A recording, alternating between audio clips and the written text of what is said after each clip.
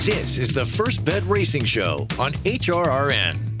Noted's knifing between horses with Reminder on his back. Palm Tree getting started on the outside. They straighten away for home in the pulpit. Still plenty of hopes here. On the outside, Palm Tree getting loose when he needs to. General Ledger just took the lead. Double Your Money's at the rail. Noted is running on, but his time is ticking away. Here comes Noted. Here comes Reminder. Noted's rolling. Does he have enough time? Noted in time.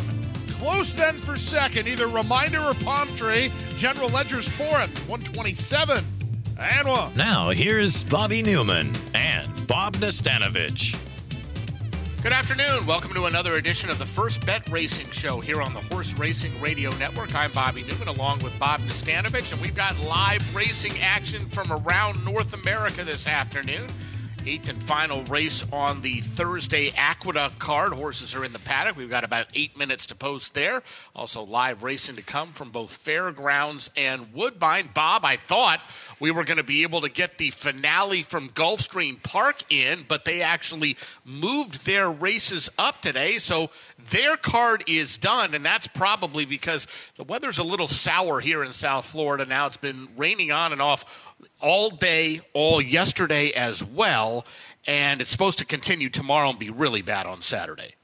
Yeah, that's kind of amazing because, of course, we're used to at Gulfstream Park that they usually lag about 7 to 10 minutes behind the scheduled post that you see printed before the races start. But, yeah, looked like pretty sketchy weather conditions there, and obviously out of respect to the horsemen in the audience, they squeezed the post times, and which is kind of a shame because I thought the ninth race was a very interesting race from the standpoint is I wanted to see how they were going to bet the race. It was a maiden claiming 25, going 5/8, which isn't per se so interesting, but we had a runner owned by My Racehorse, which you've instructed me several times over the last year or so how those horses tend to be overbet, and a horse ridden by Irad Ortiz, and they also tend to be overbet, but alas, Be Lucky, neither of those two horses, the three-horse, won it pretty comfortably on a wet track. Yeah, when it comes to betting, races that either Irad Ortiz is on somebody or even more so when My Racehorse owns all or a piece of Run of the Runners, if you think you can beat those horses, you are very likely going to get a better price than maybe you should be getting. And on the other side, if you like those horses, you're going to have to accept probably a lower price than maybe what you should be getting, just because it seems like everyone's betting those horses. Anyway, back to what's going on with the weather here in South Florida. So I don't know exactly what this is, but it's just supposed to be nothing but rain on Saturday. It's been kind of misty on and off, little pesky rainfall yesterday and today. Supposed to be a little bit worse tomorrow and just awful Saturday. So if you like to wager on the races from Gulfstream Park, and I know a lot of us do, I would plan for racing to be off the turf all through the next few days. In fact, I think right now, and you and I are going to talk about the Allen Jerkin Stakes, which is a 2-mile turf race, as part of our weekend stakes preview tomorrow night. My advice would be to handicap that race for the synthetic track. If they run the races at all Saturday, they'll be off the turf. There's a much better chance of them not running Saturday than they're actually being turf racing on Saturday. It's just one of those rare weeks of weather in the winter. You don't see them here that often in South Florida, where it's just nonstop rain, and Saturday is just supposed to be awful.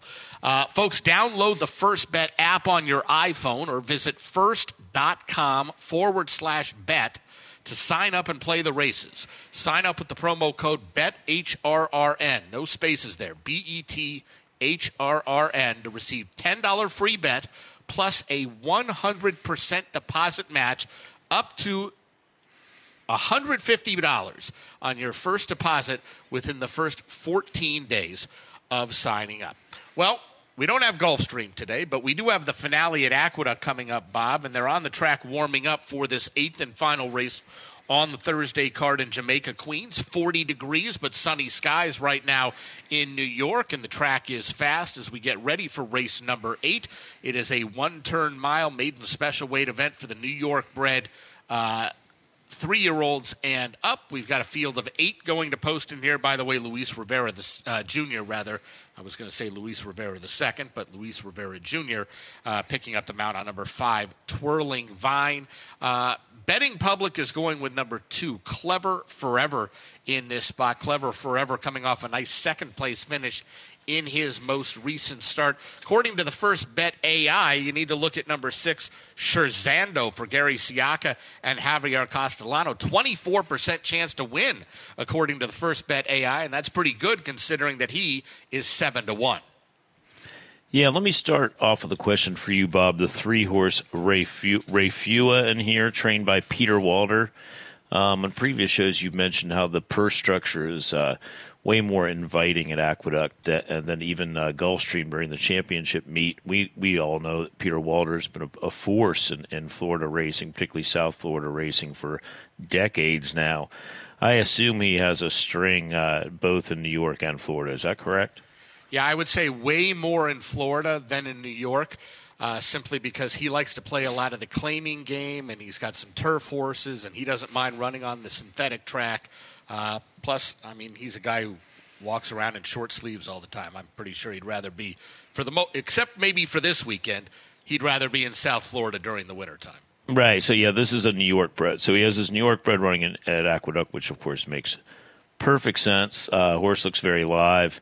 Ran a brave second, chasing the winner, Prince of the Truth home, over 6.5 on October 28th over this racetrack. The 2-horse deserve favorite. Look, Clever Forever, Albert Freed, owner breeder. He, of course, of affirmed success fame, a grand old horse trained by Rick Schosberg, about 20 or so years ago.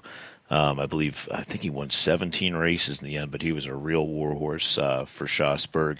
Has his horses with Pletcher now. Clever Forever, ridden by Kendrick Carmouche here, 4 for 10 for Pletcher in the last 60 days.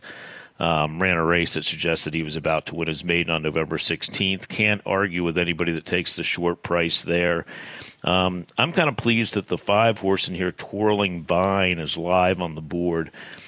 Gets Lasix. That's a positive. Stretches out. According to his pedigree, that looks like a big positive. And the best race of his career came after a freshening on June 9th at Belmont. So I think he's fresh and ready for a career best and a fair price. I was hoping for a little bit more, but that's my selection. All right, so what's the price on the horse you like right now? Twirling Vine is currently 8-1. He was about 6 or 7-1, so he's on the drift, and he's 12-1 on the morning line. All right, 8-1 with Luis Rivera Jr. First time Lasix on Twirling Vine. And at 8-1, getting some action down from that morning line, as Bob mentioned. Favorite remains number 2, Clever Forever, not to be convinced with Clever Trevor, who was a very, very good horse, some 30 years ago or so, especially out in Oklahoma. But Clever Forever coming off a nice second-place finish effort last time out, going 7 furlongs on the main track. He was making up ground in the late stages. He's bred to go longer, being by Lauban out of a Smart Strike mare.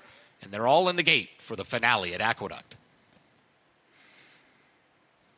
From in between horses, Very Funny right out to the front, and also Refua's in the early mix. They line up here. Twirling Vine wants to join them up on the far outside. Here comes Dolly's Bank to be up with the pressure as well as they get set to come out of the chute. Down towards the inside, there is Refua. Twirling Vine in between horses, 3 wide. That's Dolly's Bank. Very Funny broke on top, and Manny Franco is going to settle in, is now tracking in 5th, as here comes a move from Scherzando out in the center of the racetrack, is progressing forwards. Dropping back quickly was Refua. Just had to drop back, lost some ground, is now back in the 4th position, as there's Very Funny, who's back for more here up on the outside here, has now reclaimed that 4th position. Domination, Jose Lescano, they're shoved along towards the back of the pack as Clever Forever with the early trailer. Muggsy Fury, 23 seconds flat. For that opening quarter mile, they bandy back and forth, and they move into the far turn. Twirling Vine with the head in front. Dolly's Bank is right there, 2 wide. 3 wide is going to be Scherzando, and here's Very Funny, who's had the journey. Very Funny is out in the clear, is 4 wide coming after the leaders. Refua, who dropped back on the backstretch, is back for more here, is bottled up in behind rivals. Here comes Clever Forever. Kendrick Carmouche, they're on the move, and from the back, Muggsy Fury is rallying on with Domination, who's now the trailer 4 across the racetrack as they approach the top of the stretch, and Twirling Vine is still there. Twirling Vine is battling on. Refua finds the seam, and here's Refua in the clear, and Refua has put ahead in front as Refua. Very Funny Clever Forever on the grandstand side is chasing as well. Refua is trying to close the deal. Here's Refua in front. Clever Forever is launching late. Refua is almost there. Clever Forever alone second. Twirling Vine battling on still third. Refua, Trevor McCarthy, wins the finale. Clever Forever second, then came Twirling Vine, a late run from Muggsy Fury in 1 minute 39 flat. He called it 3-2-5-1. I thought it was 3-2-5-4. Pretty close there for fourth between numbers 4 and 1. No doubt about the top three, though, and especially the winner, number 3, Refua. Bob, you mentioned this New York bred for Peter Walder. 0 for 19 coming into this race today, but found the right field and gets the job done, making the 20th time the charm. Yeah, it looked like he found a group of New York bred maidens, maybe that are a little bit wind shy, and he sat right behind Twirling Vine, who was going that far for the first time in his career. Didn't run a bad race. Look, he set the pace in what's been a very golden rail at Aqueduct.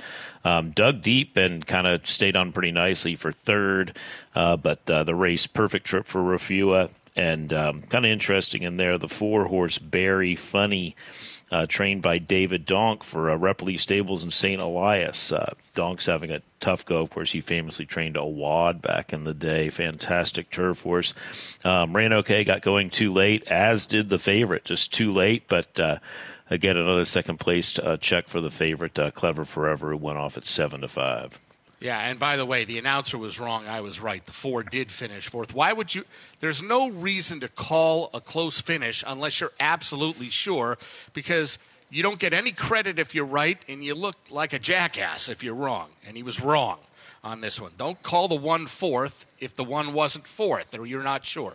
3-2-5-4, the unofficial order of finish in the 8th and final at Aqueduct. Will get you paid in a few minutes. We got to get over to Fairgrounds, though, because they're getting close to post time for race number 6 on the card. This race begins the dollar pick 6 today there. 60 degrees, mostly cloudy skies right now. Main track fast, turf course firm, and Bob's first bet of the day comes in this race, a maiden special weight event for the 2-year-olds sprinting 6 furlongs. I can tell you this, the 2-1 favorite on the board is the horse who is the choice of the first bet AI, and that's number 6, Runaway Joke, who's had 3 career starts thus far and really was not super close in any of those 3 races. Who do you like in here, Bob? Yeah, interesting race in that this is a maiden special weight for 2-year-olds with a $35,000 purse, but there's a big restriction here. This is for horses that sold or were bought back for $50,000 at sale. So none of the incredibly expensive horses or anything like that. We'll actually see those later on in this card, but a very competitive race. My selection is Barnaby from the Tom Amos barn. He ran the other day at Churchill and maiden claiming 30. The purse on that is bigger than $35,000. So you have to assume the competition at a maiden claiming 30 with a huge purse at Churchill is about the same as Fairgrounds. This is a Tapiture Colt who cost $24,000. Watching his race there, it was a really encouraging debut. He broke a little bit slow, swooped up. A horse from the Tony Granite's barn just ran away with the race. He got in a pretty live battle, gaining for second all the way. Really impressed me. This is a half to Big Bad Diva, won 6 races. I think it's just a competitive horse in the right spot here. All right, so are you encouraged by the 3rd place finish, albeit a long way back last time out for Barnaby? Or is that a big race, or are you thinking that's good, but probably better as expected with the Lasix added? Yeah, I mean the Lasix, and also he was in a battle for the race within the race. I mean the winner of the race just ran off with it. He overcame a little bit of a difficult trip, and really impressed me turning for home. He showed how competitive he is, and, like most first-time starters, he probably needed the race, and looks like a kind of a logical step to a better performance for me, and I think he's in against the right group, which is key. I mean, he's got to beat Runaway Joke in here, who's a nice horse, but looks like the kind of horse like we saw in the last race, a horse that will continue to run and pick up valuable placings as a maiden. I think it's just a kind of an open opportunity here for Barnaby to win a maiden race. Bob, I know you're somebody that does not generally, lean on favorites. You're looking for prices that you like, things like that. So when you get a horse like number 4 Barnaby, who's your first bet of the day and was 4-1 on the morning line, but he's bet down. He's actually one of 3 horses vying for favoritism now at 5-2, as there's late money coming in on the Chris Hartman first-time starter from the rail, Den's Good Grace. Is 5-2 good enough for you? Borderline. I mean, I was, he's 7-2 in the morning line. I was kind of hoping for a better price than 5-2. I'll take that, but I certainly wouldn't want 2-1. Now, it is of concern that the Hartman runner is taking money 2-1. That's a betting stable, a stable that wins a lot of races, a stable that wins races all over the place, capable. Certainly with firsters, the one hole concerned me with the Hartman horse, but looking at him on the track, he's a very, very good-looking, very forward-looking horse. So that worries me. That might scare me off. But, Runaway Joke's also taking a lot of money. I think that the my selection, Barnaby's going to drift. I'd like to get 3-1, and I think I'll get it. All right, well, the horses are ambling toward the starting gate now, with no time till post for race number 6 on the Thursday card at Fairgrounds. They did something weird at Fairgrounds. There was like a glitch in the video system. It was fast and firm right from when the changes came out this morning, and it didn't look like any rain in the forecast. I turned the signal on again about an hour ago, and it said fast and off, and I was scrambling to figure out off what happened, and I couldn't find any changes in the on Equibase that were different. I couldn't find any notes from like Marcus Hurst, who covers the races, and I couldn't figure out what was going on. And then it got switched back to fast and firm. So somebody hit a button they shouldn't have. That's an Equibase error. I was a chart caller for many, many years. It's an inadvertent mistake. It's the kind of thing that we get big-time scoldings for. I mean, I've been in situations where the worst thing you can do is scratch the wrong horse. That's a crisis. And then you got to put the horse back in the system. And even if that goes on for 3 or 4 minutes, you're in deep water. So I imagine that somebody clicked the wrong button when putting changes in. Yeah, so I went from writing fast, F and F, to fast and off, to back to fast and firm. And it really affected the 7th race, which went from being about a mile on the turf to what I thought was off the turf 1.70 miles and is actually about a mile on the turf. Very much needs to be a turf race. I hope for the sake of the folks who are involved with hitting those buttons that I was the only one who saw that. Probably not. Me too. Me too, for that guy's sake, or gal. Okay. Last few runners going in, just waiting on the 9 Criminal Intent. C.J. McMahon to the outside gate. John Dooley on the call, race 6 at Fairgrounds. All in line. They're off. Den's Good Grace was slow to go. Fast start for long odds Blame Dennis. Blame Dennis rocketed away. Right there is Criminal Intent with an early bid and Runaway Joke in the gold and black diamonds. Third up close as they sprint to the half-mile pole. Philanthropher is running in 4th. Den's Good Grace with the rail of the purple cap and sleeves with Flying Frisbee at tight quarters between horses. Barnaby, and on the outside is King's Coat, and the newcomer Sharma D trails the maiden juvenile sprint. The quarter 22.26 seconds. They round the far turn with just over 3 furlongs to go. It's Criminal Intent who's taking a short lead. Philanthropher with the rail. Right there is Runaway Joke, and Barnaby is in the 4 path. It's Criminal Intent who leads coming toward the quarter pole. Den's Good Grace with on the outside King's Coat, dropping back Blame Dennis toward the inside Sharma D, and wide Flying Frisbee is last. Heads are turned for home, half mile, 46.47 seconds. Here comes Barnaby. Barnaby charging hard, Runaway Joke between horses, Criminal Intent with the rail. Philanthropher is dropped back sharply, 1 furlong to go. It's Criminal Intent at 18-1. Criminal Intent and C.J. McMahon. Criminal Intent with on the outside Barnaby. Runaway Joke drifting off his line. Criminal Intent and Criminal Intent, yes, by 3/4 length to Barnaby. Runaway Joke third, then Den's Good Grace, and next was King's Coat. Unofficially 9-4-6-1 in the 6th race at Fairgrounds. Criminal Intent making the second start of his career. He tried 5 furlongs on the synthetic main track at Woodbine in his debut. Ran okay, kind of a midfield 5th, beaten 3.5 lengths. Conventional dirt today and grinds away at the inside. Looked like there was every chance for several horses to go by, but he was a tough customer today. And, Bob, your best bet of the day ended up getting bet down to 2-1. He ended up the favorite in the race, and he was second best. Yeah, he ran a great race. I mean, he had a wide trip. He had a range up on the turn 4 wide. Just really sort of interesting. Criminal Intent, 5-1 in the morning line. Steve Flint, who's about as Cajun as it gets, obviously, cut his teeth in Louisville working for his father, Bernie, before he went on his own. He plies his trade mostly in Canada now during the spring and summer months. This one comes in from Woodbine in Ontario bred, and tip of the cap to the morning line odds maker. He ran a race like a horse that demanded more interest than he got, and showed his toughness. And I'm sure the folks at Woodbine, if they're paying attention, feel very good about that result.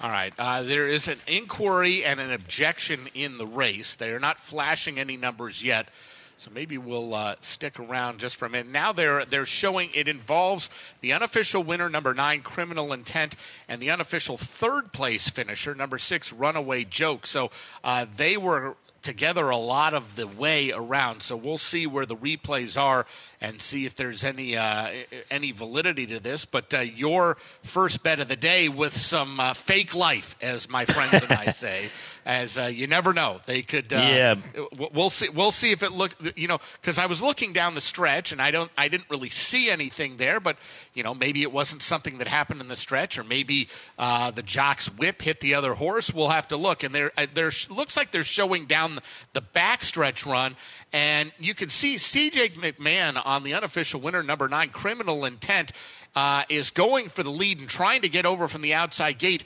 and he obviously hears rustling and yelling behind him, because he looks over, Bob, twice before they get to the turn at some crowding behind him that included the third-place finisher, Runaway Joke. I don't know what the call is here, but I think there's at least a chance this horse gets DQ'd. Yeah, we hope for the best. One significant point I want to make is the one horse who was live on the board, the first-time starting son of Good Samaritan, trained by Chris Hartman, a horse called Den's Good Grace. One of the reasons why I hate to bet firsters from the inside post is the exact read. This horse got a terrible start. You just have to put a line through his race. He broke 4 lengths behind the field, got going a little bit, but difficult to take inside horses, first-time starting 2-year-olds or 3-year-olds or 4-year-olds for that matter, from the inside. Yeah, for some reason, Bob Baffert's horses never have issues breaking. Well, they all work very fast from the gate. Yeah, they're all first-time starters. But everyone, and Wesley Ward's, I'm not really too worried about his either. But it seems like everyone else, the rail is not where you want to be. All right, before we go, and they're looking at this, and it looks like they're going to be looking at this for a few minutes. Before we go to the break, Bob, as we started the show, we heard the stretch run from Pete Aiello of a co-featured event at Gulfstream Park last Saturday, the Pulpit Stakes for 2-year-olds at 7.5 furlongs on the turf, and Noted was coming off a very poor performance where he was overmatched in the Breeders' Cup in his previous start, switching back to the Pulpit at 7.5 on the turf against significantly softer competition, and he made an eye-catching run around the turn and down the lane to get up and win by a neck. Yeah, you know what? He's a really professional, thoroughly likable 2-year-old. He ran 6 times. He won the Sapling on dirt, and he won the Pulpit on turf. The only race that you have to excuse him for is a trip out west, run against the best 2-year-olds in America. He obviously, that experience didn't wear him down in any way, shape, or form. He didn't do much running to his benefit, but he was back to his best, and just another running advertisement for an excellent sire, Cairo Prince. And really, really a tough horse, determined, and definitely a horse, if he improves a little bit, he could definitely climb the class ladder, because he definitely understands the game. He's just a professional racehorse. All right, we're going to take a break. When we come back, we'll get you paid for the finale at Aqueduct. They are still looking at the run down the backstretch in race 6 at Fairgrounds. Hopefully we'll have a decision there. And we're only about 16 minutes away from post time of the opener up at Woodbine. This is the First Bet Racing Show on HRRN. What is dedication? The thing that drives me every day as a dad is Dariana. We call him Day Day for short. Every day he's hungry for something, whether it's attention, affection, knowledge. And there's this huge responsibility in making sure that when he's no longer under my wing, that he's a good person. I think the advice I would give is you don't need to know all the answers. The craziest thing was believing that your dad knew everything. So as a dad, you felt like you had to know everything. You had to get everything right. It's okay to make mistakes. As long as it's coming from love, then, it kind of starts to work itself out. I want him to be able to sit back one day and go, we worked together, we did a good job. That's dedication. Find out more at fatherhood.gov. Brought to you by the U.S. Department of Health and Human Services and the Ad Council.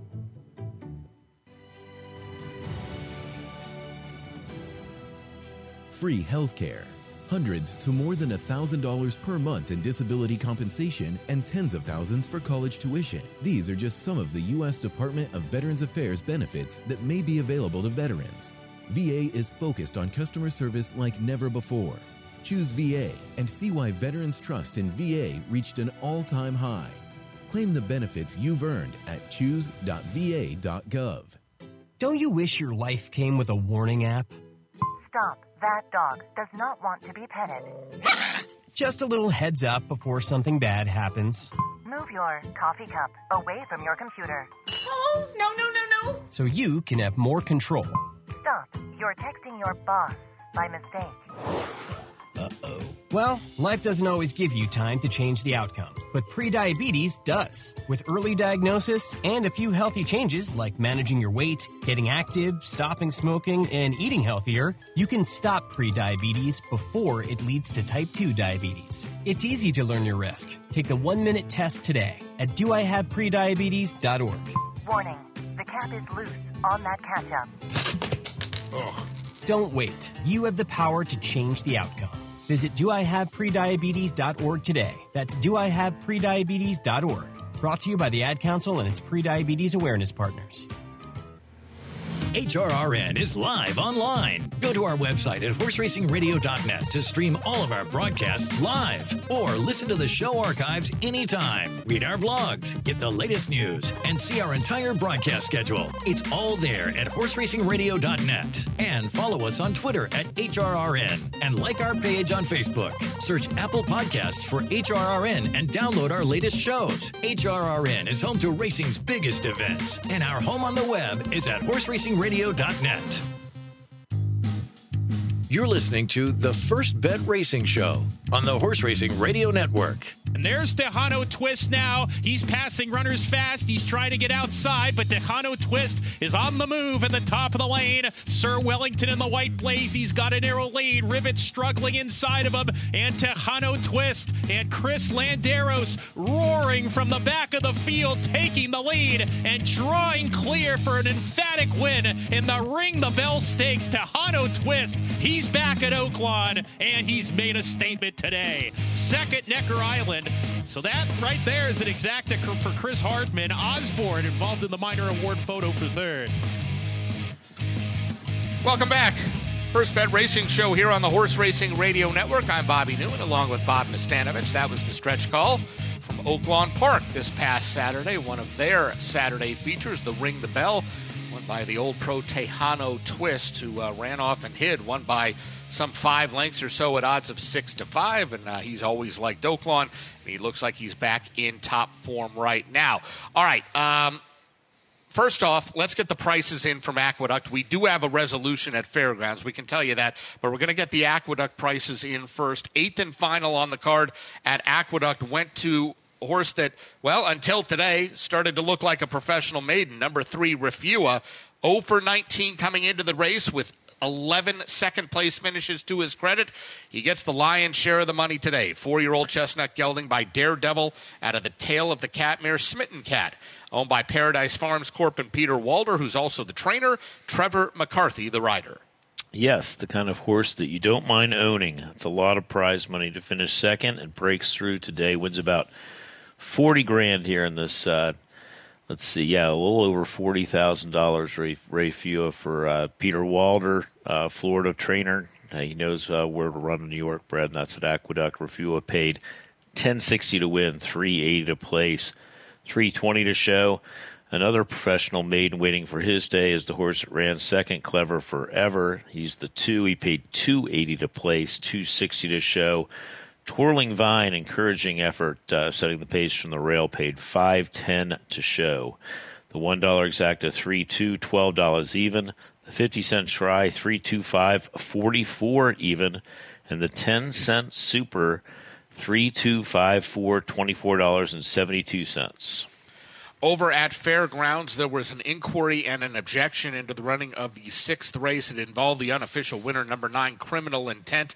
Possible interference down the backstretch to the 3rd-place finisher, Runaway Joke. After about 5 or 6 minutes of deliberation, stewards did make a change. They disqualified number 9, Criminal Intent from first, placed him 3rd. The new order of finish, now 4, 6, 9, 1. Bob's first bet of the day, number 4, Barnaby, getting the job done. 2-year-old bay colt by Tapiture out of the Giants Causeway mare, Giants Diva, owned by Royce Mansour and trained by Tom Amos with Edgar Morales riding.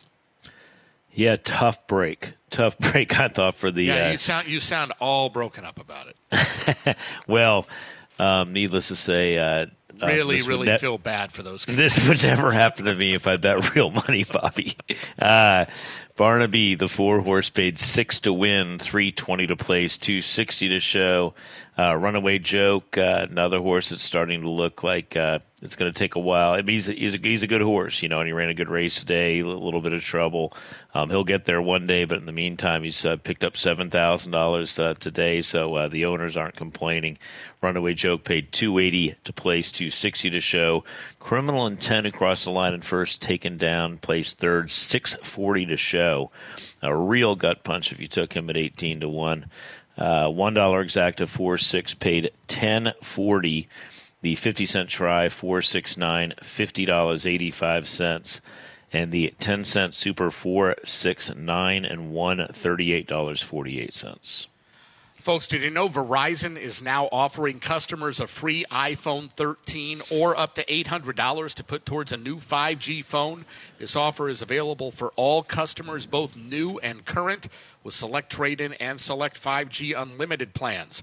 Verizon's best 5G unlimited plans offer up to $90 per month of value, the most included value in the industry, and include incredible savings in the most popular entertainment like Disney+, Hulu, ESPN+, Apple Music, and more. So turn in your old 4G device, walk away with a brand new 5G device at your local Verizon store today.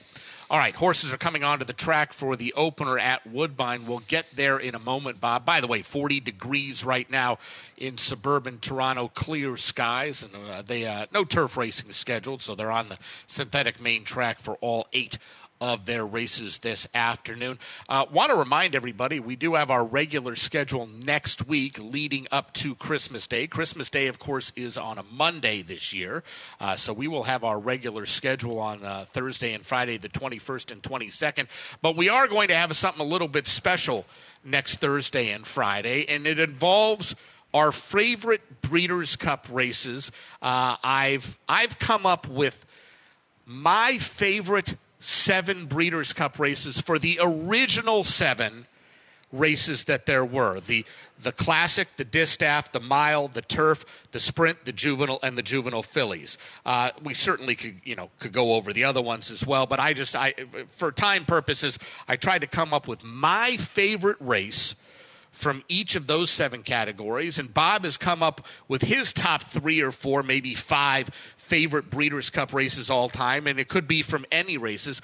And we are going to play those races for you in their entirety Thursday and Friday and tell you why they're our favorites. And Bob, when I suggested this, I didn't want it to be something that we were just so biased on, like I made a huge score in the 1998 whatever, so that's going to be my favorite one. That could be the reason. But this is for several reasons that we've come up with these, and you have a great list, which differs from my list, which makes it even better. It could be, just horses that had a big impact on you, maybe big scores that you had, maybe just fantastic finishes, maybe great race calls. Could be any reason that you came up with these. I'm really looking forward to these segments next Thursday and Friday. Oh, absolutely. I mean, I think we could fill far more than 2 hours. I mean, if we go all the way back to the start. I mean, my first Breeders' Cup Live would have been 1990 in New York.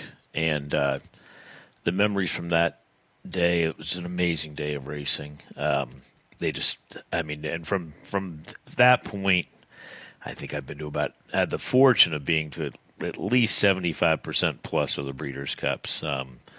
Anytime I have an opportunity, of course, it's an incredible display, and it's really wonderful these days how we get top-notch international participation, of course, not only from England and Ireland and France, but now from Japan quite a bit. So it's just a great event, and let's celebrate some of the best moments now for 40 years. You know, speaking of that, so I went to the inaugural Breeders' Cup at Hollywood Park in 1984, which was only about 25 minutes from where I lived.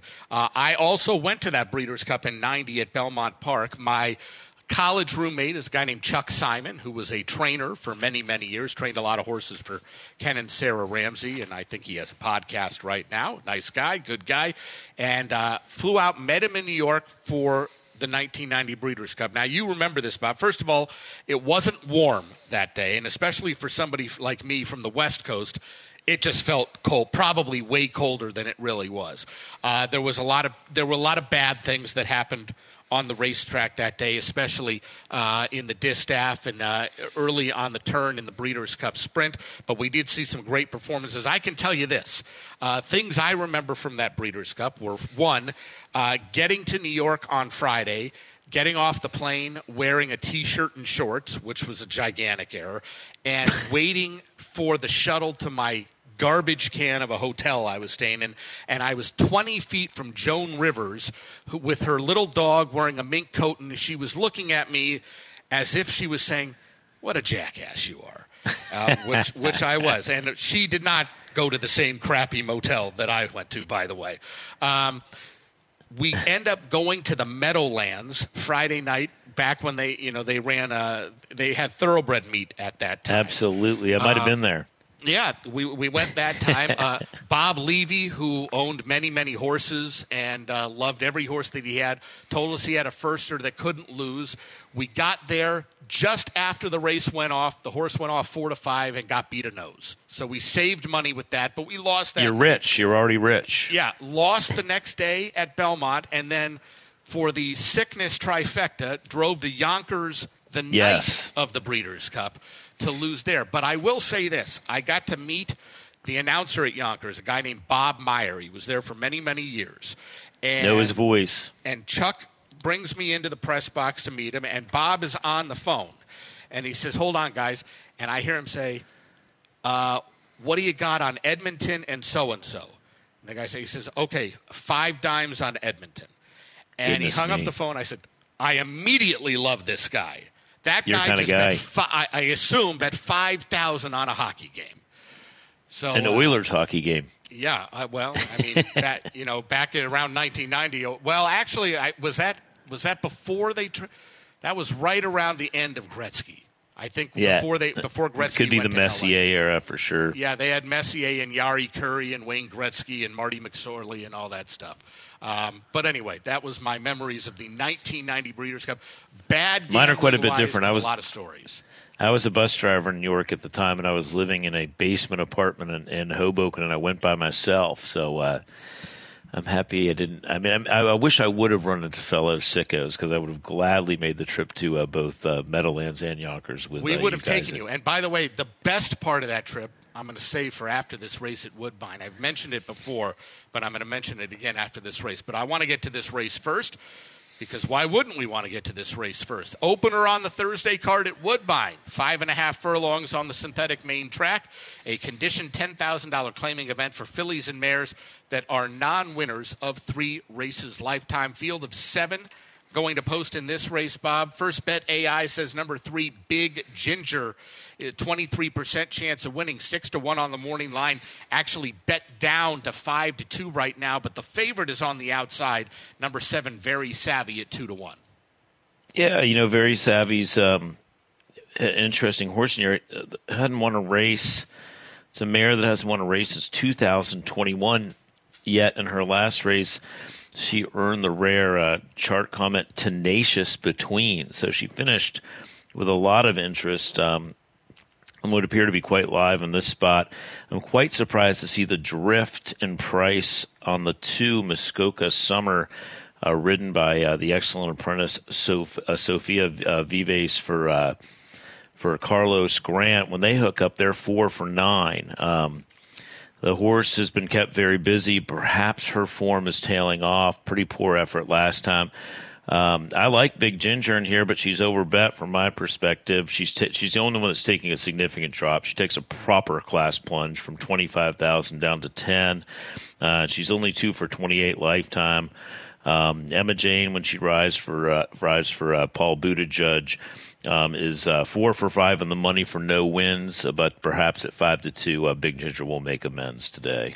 Okay, and actually getting late money from that, 2-1 right now, as she loads into the starting gate. 5-year-old on her toes as she moves into stall number 3. Moonbright with Kaz Kimura aboard, going outside of her. Just this is, I believe, closing weekend up at Woodbine. So it this is. will be the last time we see a lot of these runners for a long, long time. Many of them just kind of, well, they don't hibernate for the winter, but they're put away until the Woodbine meet starts again in 2024. Here's Robert Geller on the call. That was a great start. Very Savvy, one of the best out. Going through Big Ginger, and showing up is Taylor Moon. Between them goes Moonbright.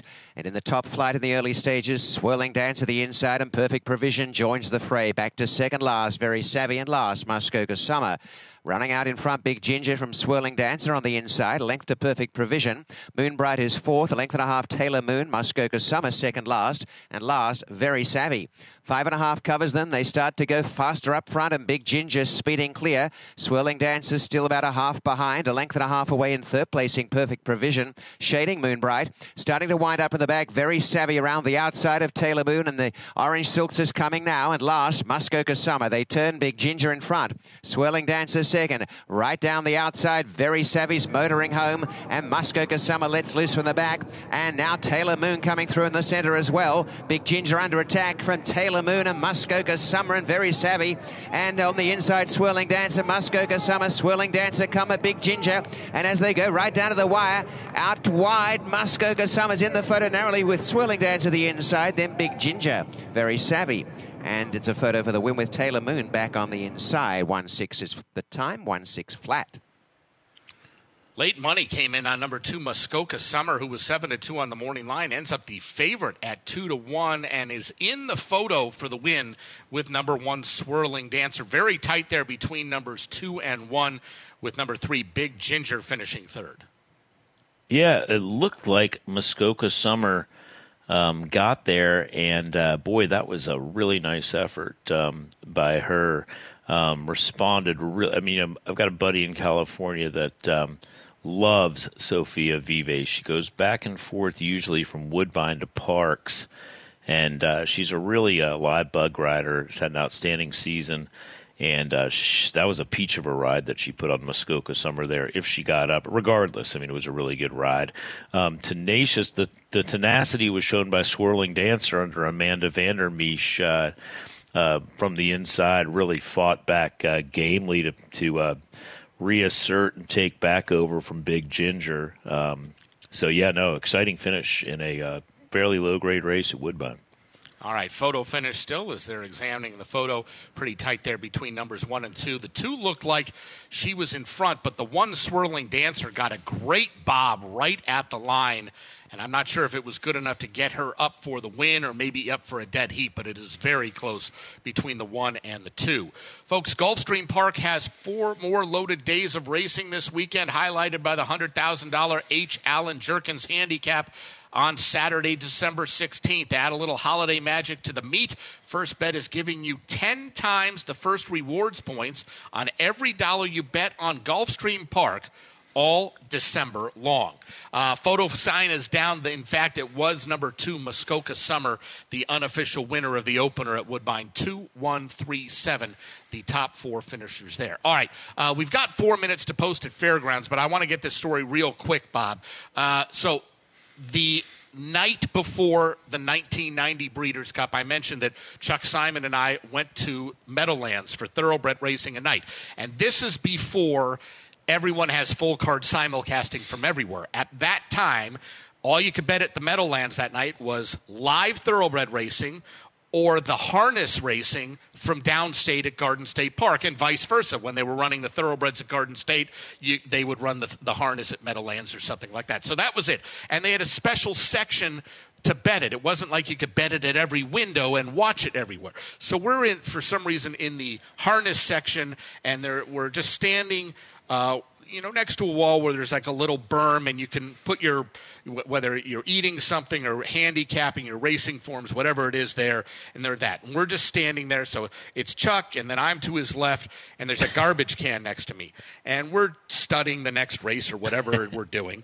And some guy just rifles his arm into the garbage can and starts like fishing around for something, violently going through there. And I'm thinking, either a voucher or he's pulling out a program or something, and he pulls out a handful of fries and eats them.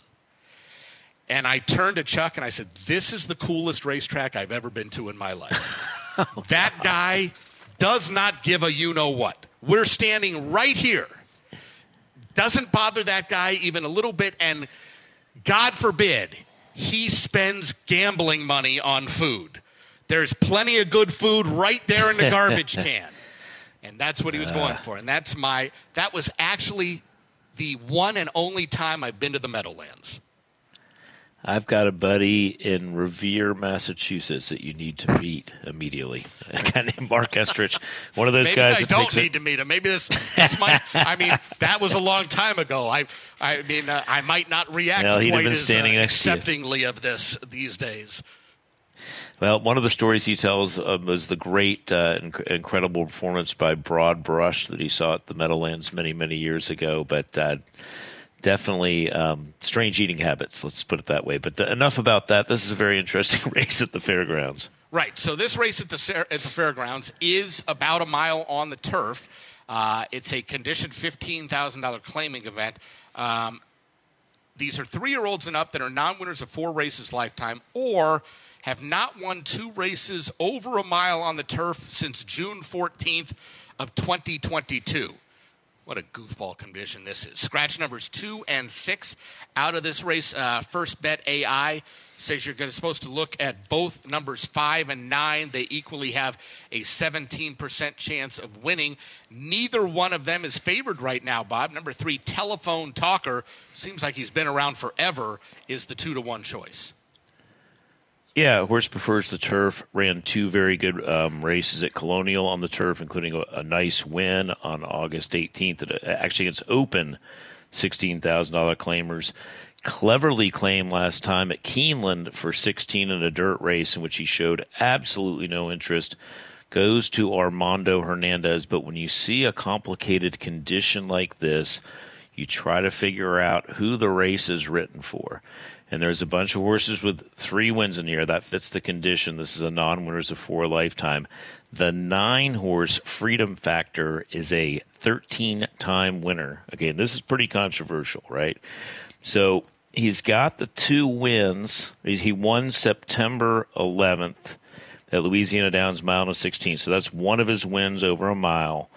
And then he shows a win at 7.5, June 24th. That's short of a mile, so that does not disqualify him from the condition. Then on March 3rd of 2023, he wins by 2.5, right? And so he won. That's also okay. That doesn't disqualify him because that's also a mile. If you go back to June 18th at Evangeline of 2022. he wanted a race that's officially about 1 mile. So this is the thing that drives you crazy, is about one. If about 1 mile is over a mile here, does that disqualify him from the condition? Right, and we're just going with the theory that these about distances at fairgrounds mean they're not quite that distance. But this is a condition eligibility situation where if about 1 mile is more than a mile, then he shouldn't be allowed to run here. I mean, this is a horse that ran on the Colonel Bradley. About a mile is less than a mile, so he does qualify because of that goofiness. Right, and for some reason he's not live on the board. He's 9-2, and the horse that was claimed to Keeneland last time, Telephone Talker, who I like in here, but not at that price. I'll go ahead and take Freedom Factor. What is he, 9-2, 5-1? Yeah, and they're almost all loaded in the gate. We've got 5 in, just waiting on the outside, 2. Mountain Pine, Jose Riquelme aboard. Mountain Pine just balking a little bit at the start. He's run plenty of times, 20 times, but going for Rene Burrell for the first time, Nevada Litfin, who is not training horses right now, I believe, or at least not as many, if any at all. Not training this one anymore. Goes in, Freedom Factor to the outside. John Dooley Call, race 7, Fairgrounds.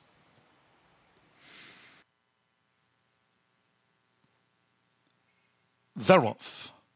Good start for Sniveling, along with Telephone Talker. Soul Coaxing has the red blinkers. Here comes Mountain Pine, and Freedom Factor showing that speed too. It's Mountain Pine who just leads out for Jose Riquelme.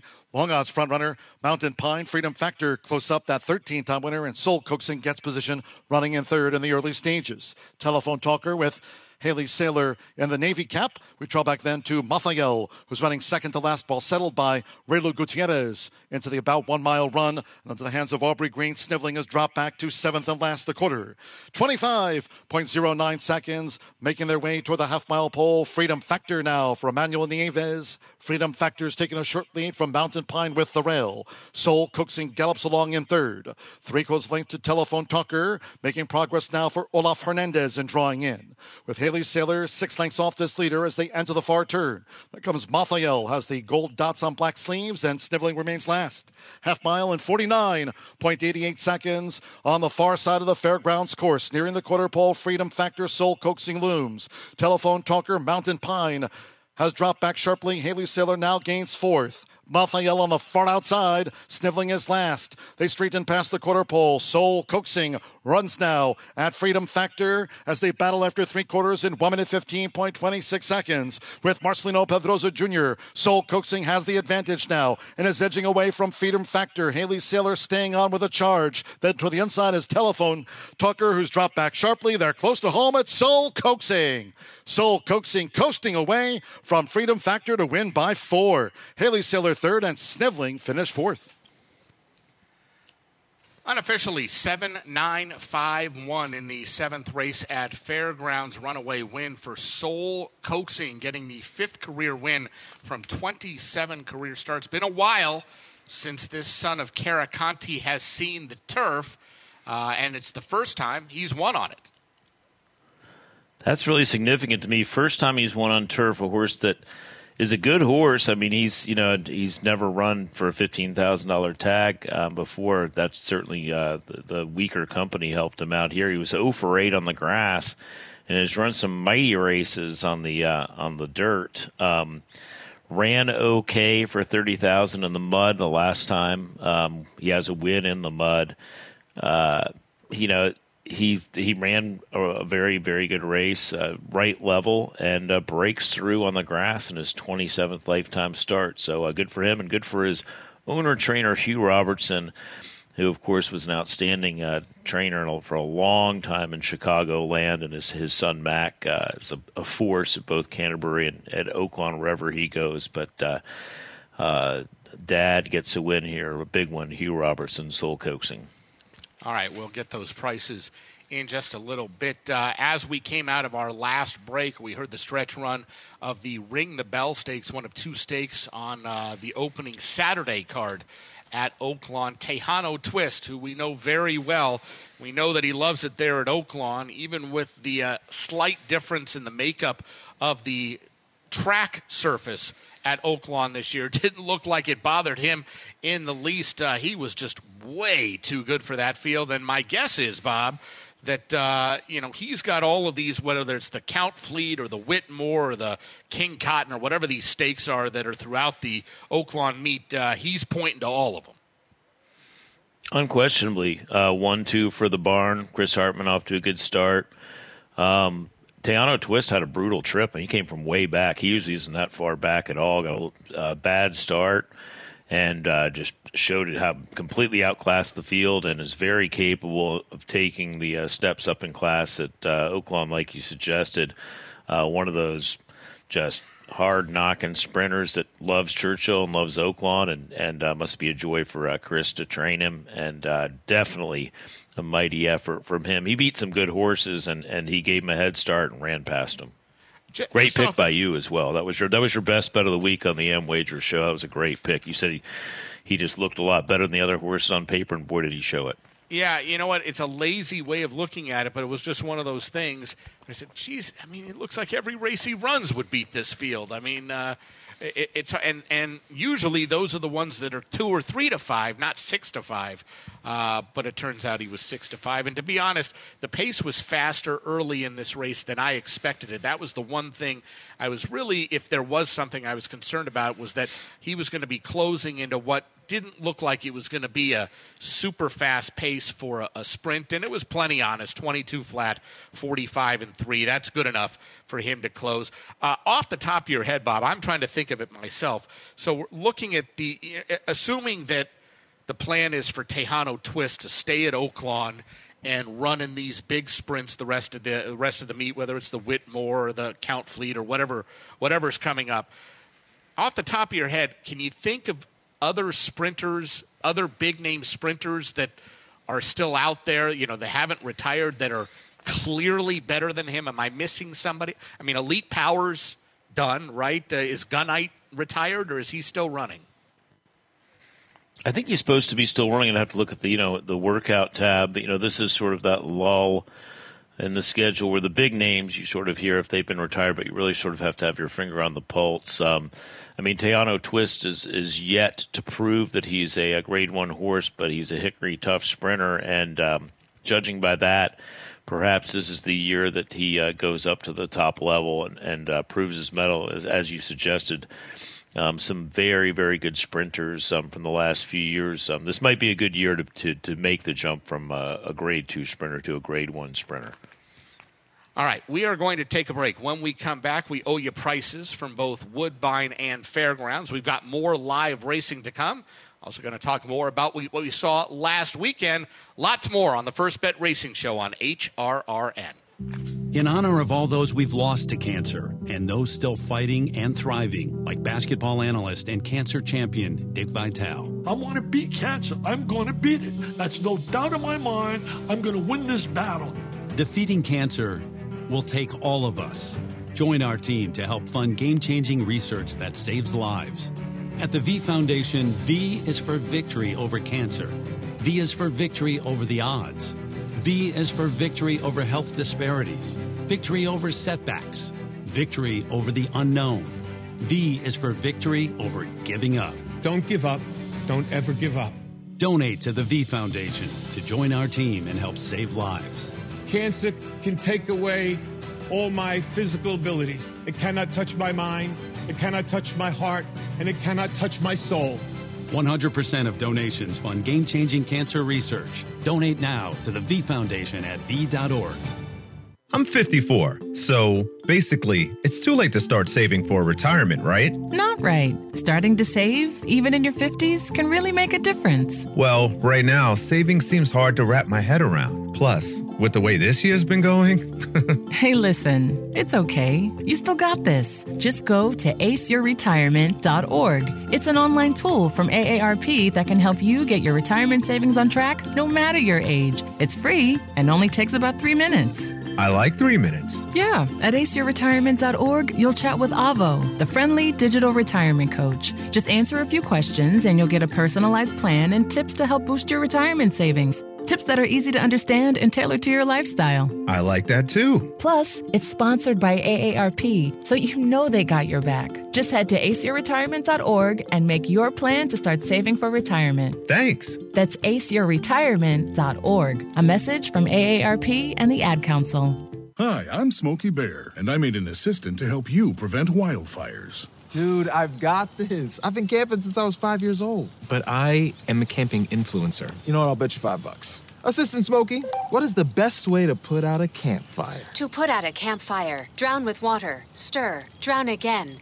Then make sure the fire is out cold by feeling with the back of your hand. Wait, really? I'll take the $5. Learn more at SmokeyBear.com. Brought to you by the U.S. Forest Service, your state forester, and the Ad Council. Trainer Talk, presented by Fasig-Tipton. Please join me in welcoming Hall of Fame trainer Todd Pletcher. Hall of Fame trainer Nick Zito on Trainer Talk. Welcome Hall of Famer Bob Baffert to the program. Hall of Fame trainer Shug McGahee, nice enough to spend some time with us. Hall of Fame trainer Bill Mott here on Trainer Talk. Dual Hall of Fame trainer Mark Cassie. Trainer Talk, the biggest names in horse racing. Wednesdays, 6 to 7 p.m. Eastern. Sirius 162, XM 207, and streaming live at horseracingradio.net. You're listening to the First Bet Racing Show on the Horse Racing Radio Network. Hot Fudge is just ranging up on the outside off of that early tempo as Headland is now kicked for home. It's Headland who's in front. Hot Fudge, here comes the New York bred Can't Hurry Love down the center of the racetrack, has taken third. It is still Headland finding Hot Fudge in between horses. Can't Hurry Love continues to roll on the grandstand side, but running out of time. It's Hot Fudge who's now taking the lead. Can't Hurry Love is drifting out, but has the momentum. Hot Fudge, Can't Hurry Love, Hot Fudge, Can't Hurry Love, Hot Fudge. Hot Fudge wins the Garland of Roses. Can't Hurry Love was second. Then came Headland. Final running time, 1 minute 10.45 seconds. Welcome back. Top of hour number 2 on this week's edition of the First Bet Racing Show. Bobby Newman, Bob Nastanovich. Folks, this Thursday and Friday, which I guess is today and tomorrow, First Bet is bringing you 2 great promotions at Western Canada's premier harness track, Fraser Downs. Bet $50 on Fraser Downs each day. You'll get a $20 bonus plus an additional 10 times first rewards points on every dollar you bet on Fraser this week. These are the last 2 days on their calendar for 2023, so don't miss out on this limited time promotion. Bob, as we came out of break, we heard the stretch run of the Aqueduct feature last Saturday, the Garland of Roses for fillies and mares sprinting 6 furlongs on the main track. Drew 7, 2 were scratched, including your best bet of the week, Disco Ebo. So unfortunately, we did not get to see her run. We did get to see Hot Fudge run, and it was a driving finish with several of them looking like they had chances in mid-stretch. But Hot Fudge was the strongest of the quintet, and at odds of 3-1, she got the win. Yeah, no, she looked very eligible on paper, and Linda Rice has now won the race 2 years in a row, and consistent with top sprinters from her barn now for a long time. Very tough and very consistent, and it was her turn. And going back to your question before the break about Tejano Twist and where he might fit in the shakeup in the sprint division for male sprinters in this country going forward into 2024, I see obviously elite. I see nothing from Gunite going on. No news at all. No recent works. True Seeker, another one, Dr. Shivel, nothing from him. And I think really sort of the one horse that they wouldn't cross paths, I wouldn't imagine, until the Breeders' Cup, but the Chosen Veron, the outstanding California bred sprinter, ran 5th in the Breeders' Cup sprint this year and then won the sprint stakes at Del Mar on November 18th. I assume with his amazing consistency, I believe he's 14 for 19 now, lifetime, he'll stay in training. So, again, looks like a wide-open division. Of course, Goodnight Olive is coming back to race, but she, I imagine, will continue to race against her own sex. No reason for her not to. Yeah, maybe Speedboat Beach for Bob Baffert, another one that that could stay on. But he'll have a few. He's going to stay in California, you would think. There are enough big sprints out in California, and let's face it, the competition is not quite the same out there as it had been in years past, shorter fields and things like that. Shipping across country to run in stakes doesn't make as much sense for the California-based runners as it would be to ship across country and run in overnight races, where the allowance races at places like, Kentucky and Arkansas and even New York to an extent are all in the six figures. The stakes have, for the most part, stayed the same with the exception of, the stakes have gotten bigger as far as those major 3-year-old stakes at Oaklawn go. So if Speedboat Beach remains in training, I would say that he would very likely try to pick off the ones out in Southern California. Let's go out to, we owe some prices for both Woodbine and for Fairgrounds. Opener at Woodbine went to number 2, Muskoka Summer, 4-year-old chestnut filly by War Correspondent out of the Speightstown mare, Ennis Lady, owned by Randy Barat and trained by Carlos Grant with Sophia Vivas. Yeah, this one produced a great finish. Tough to separate them. Muskoka Summer got the nod from Swirling Dancer, and Big Ginger, who finished third, was about a little more than a neck back, not much more in third, so 3 of them hitting the wire together. Muskoka Summer, the winner, paid $680 to win, $330 to place, $270 to show. Swirling Dancer, $380 to place, $280 to show, and Big Ginger, $310 to show. The $1 exacta, 2-1, $9.15. The try, 213 for 20 cents, $8.16. The 20-cent super, 213 and 7. Very savvy. The 7, disappointing effort by that one. The 20-cent super paid $21.75. Over at Fairgrounds, 7th race has gone official. It went to number 7, Soul Coaxing, 5-year-old bay horse by Caracanti out of the Ghost Zapper mare Owl Moon, owned and trained by Hugh Robertson. Marcelino Pedroza Jr., the rider. Yes, Soul Coaxing, first turf win in his 27th lifetime start. Paid $10.80 to win, $5.60 to place, $4 to show. It appears the race was written for the 13-time winner Freedom Factor. Ran a good race. Couldn't hang with Soul Coaxing inside the 8th pole. The old-timer, the 8-year-old, paid $4.80 to place, $3 to show, and the 5 Haley Sailor, $3 to show. $1 exacta, $7.9, $25.70. The 50-cent try, $7.95, $42.25, and the 10-cent super, $7.9, 5-1, $106.19.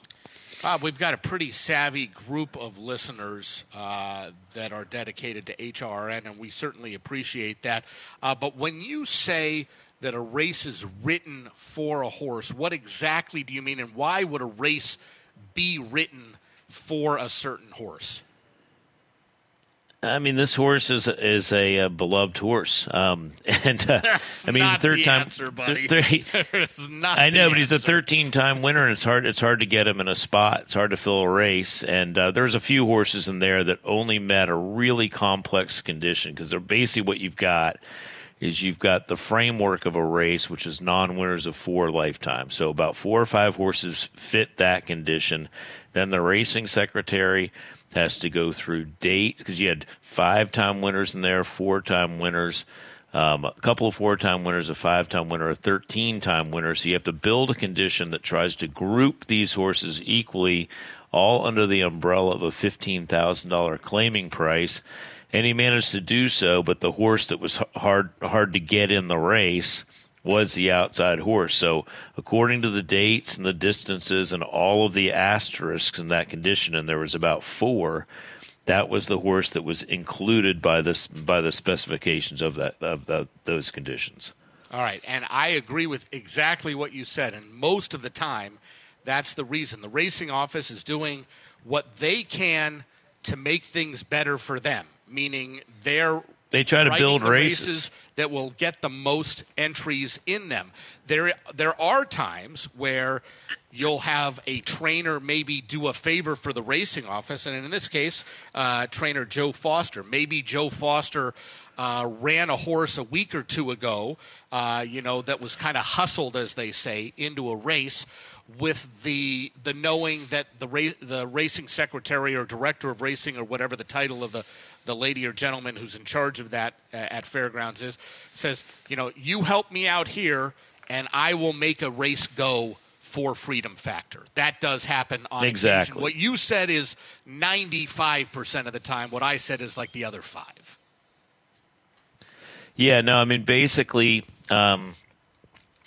you know what? Let's finish this thought after the race at Woodbine. I apologize. Okay. We're right up against it. They're at the gate. 6 furlongs. Maidens in for a $10,000 tag. They're fillies and mares here. Scratch numbers 4 and 11. Bottom horse, number 12, Daddy's Daisy, 2-1 favorite. How did you see it, Bob? Yeah, the few regrets in here. The 3 and Monet faced each other last week. They both finished behind Roses Are Free, broke from the rail, and led them all the way. Few regrets, significant jock switch back to Sophia Vive. She's hot. She proved it in the last race. Crystal the Pistols, interesting drops, adds, blinks. We saw Stephen Chirkop win one last week on the show. This is a very well-bred filly. I think few regrets will win, but it'd be interesting to see what the dropper, Crystal the Pistol, both does on the racetrack, and to see if she's claimed. She's a very nicely bred broodmare prospect. First Bet AI says very slight advantage, number 6, Tippering, a daughter of Reload, who is 0 for 25 coming into this race today, and 7-1 right now. I guess if you're going to bet over 25 shots, 7-1 may be the bottom of what you're looking for. I certainly wouldn't want to take much lower than that on a filly who's proven that she knows how to lose a whole lot. But she is the slight choice of the First Bet AI, which probably means she has some efforts that certainly would put her right there. Big field in race 2 at Woodbine. Here's Robert Geller. It's right up. They're set to run. Locked up. Off they run. A very good start. That to the tail end, Royal Chrome, best into stride. It's Neolithic Nation, headed by Crystal the Pistol, to Pring in the centre. And driving between runners, Gavel Girl in search of the early lead. And on the inside, Sweeping Passion is handy. And on the extreme outside, Daddy's Daisy in the main flight. A length and a half away came Moet Monet from Few Regrets, Royal Chrome. And last, She's a Sealy. Racing clear, Crystal the Pistol. And on the inside, Gavel Girl, a length and a half in front. And pushing up on the outside is Daddy's Daisy. Trying to keep going is also Neolithic Nation, the centre. Over on the inside, Sweeping Passion, slightly checked there, and coming forward as they go into the turn to Pring from Moet Monet, Few Regrets, a long gap, Royal Chrome, and She's a Sealy. Going up on the inside to the lead by 2 lengths now, Crystal the Pistol. Second, Gavel Girl. Daddy's Daisy, third from Neolithic Nation. Moet Monet's running on pretty well, but very wide. Sweeping Passion's run a pretty good race, but going right away, Crystal the Pistol's 3 in front. Up the inside, Sweeping Passion 2 lengths away. Right down the centre of the track is to Pring, and Moet Monet's deep on the course. Sweeping Passion coming up on the inside is the danger here, and Sweeping Passion goes to the front, and now pouncing is to Pring on the outside. Sweeping Passion and to Pring, and as they go right down to the wire, to Pring has just won it from Sweeping Passion. Back third, Few Regrets, and then Crystal the Pistol from Moet Monet, 112.90. The First Bet AI was right with what looked like a professional maiden, number 6, to Pring, 0 for 25. Coming into this race today, and somehow grinds away down the outside and forges to victory, covering the 6 furlongs in 1:12 and 4, 6:138, the unofficial top 4, Bob. Yeah, this is the second horse on the show we've seen like this. We had a horse with 19 lifetime starts at Aqueduct, 11 seconds. This one had 8 seconds and 25 starts. Today was the day. The sire here, Reload, a hard-spun sire. That was the sire of the Steve Flint runner that crossed the line in first and got taken down at Fairgrounds. Is a stallion I'm unfamiliar with. One to watch, that would be, I can't remember the name of that horse right now, the one that Barnaby gained the DQ from. Good effort by Moet Monet. She flattened out again, and poor start for Few Regrets. Finished strong when she got clear, finished third. But again, maiden claiming 10 at Woodbine this time of the year is pretty difficult, and looked a wide open race on paper and sort of shook out that way. All right, we'll get those prices in a few minutes. We've got about 4 or 5 minutes to post for the upcoming 8th race at Fairgrounds, so enough time for you to get to finish your thought. We were talking about horses with getting races written for them and why the racing offices do this, not from time to time, but seemingly on a regular basis.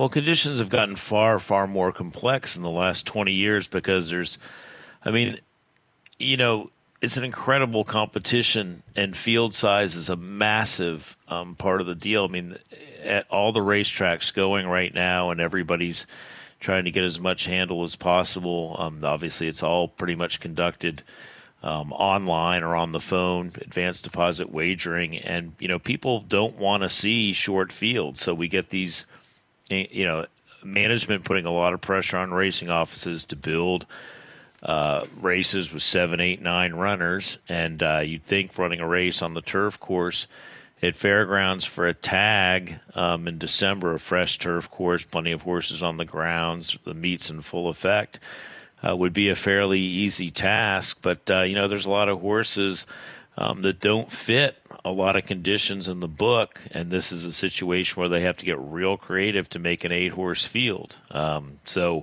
Racing secretary there did a nice job and got a race to go, and included a horse that is very difficult to find a race for unless he's willing to run for an open tag. And I imagine an open $16,000 claimer is a pretty tough proposition at Fairgrounds.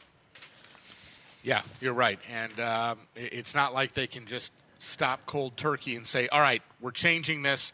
We're just writing open conditions like we used to, 30, 40 years ago, and if you don't like it, tough. That's not the way it is. They, like you said, they want to get as many horses in the races as they can. And they'll do everything they can to do it and then move forward from there. All right, speaking of move forward, let's go over to the Fairgrounds maiden special weight event on the main track, race number 8.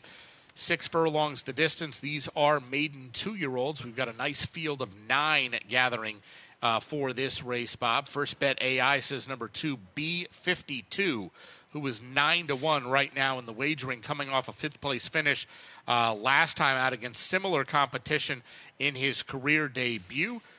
First Bet AI obviously thinking that this one has a big chance of winning second time out, and will probably have to improve to do it. The wagering board says number 4, Trust Issues, is where the bettors like it. Trust Issues, 3rd place finish in an off-the-turf sprint at Churchill in his lone start, and gets Lasix for his move to the Fairgrounds.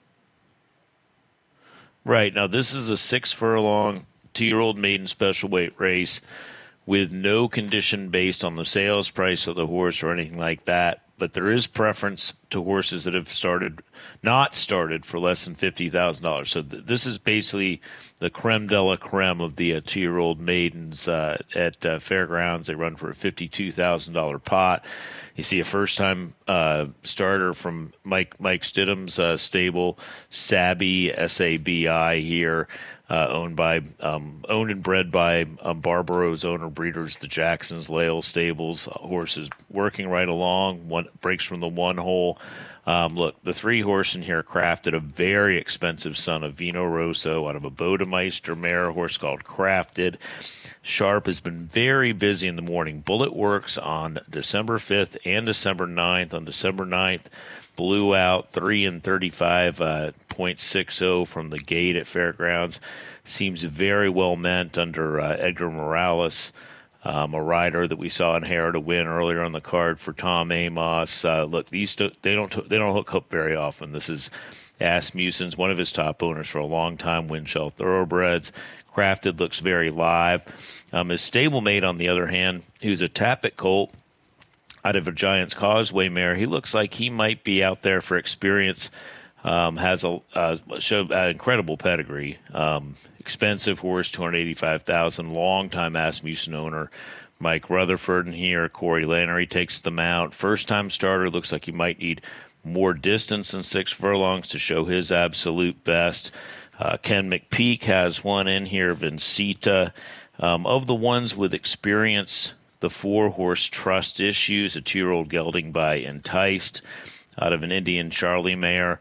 He ran a great race first out, finished 3rd behind Baraje and Silent Heart, who came back and won a 5-furlong turf maiden race at Gulfstream not too long ago.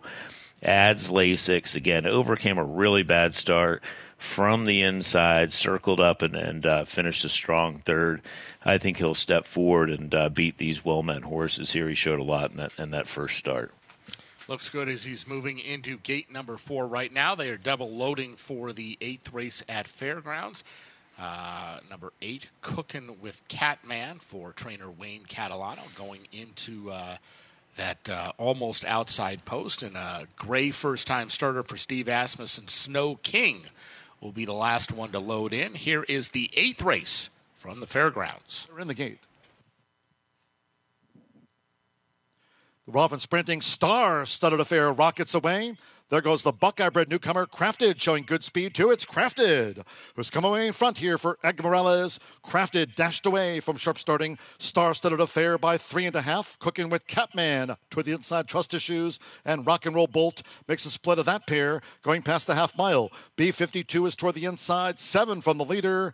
It's Crafted as they head toward the far turn. Then a break to Sabi with Vincita and wide. Snow King trails. The opening quarter, 21.78 seconds. Crafted to track down. The son of Vino Rosso with inside 3 furlongs to go. It's Crafted who's cutting out the pace. Star-studded affair and Trust Issues starts a bid toward the inside. Rock and Roll Bolt in 4th as these maiden 2-year-olds turn for home. Then B52 wide, Cooking with Catman. We trail back to Vincita with Sabi and finally Snow King. Half mile 44.87 seconds. Crafted is 1 furlong away. Crafted gets those left-handers, while a 4-length leader from Trust Issues. Second, Gamely. B52 moves up between horses. Rock and Roll Bolt with the rail. They're close to home. Edgar Morales and Crafted. It's Crafted, the Buckeye bred.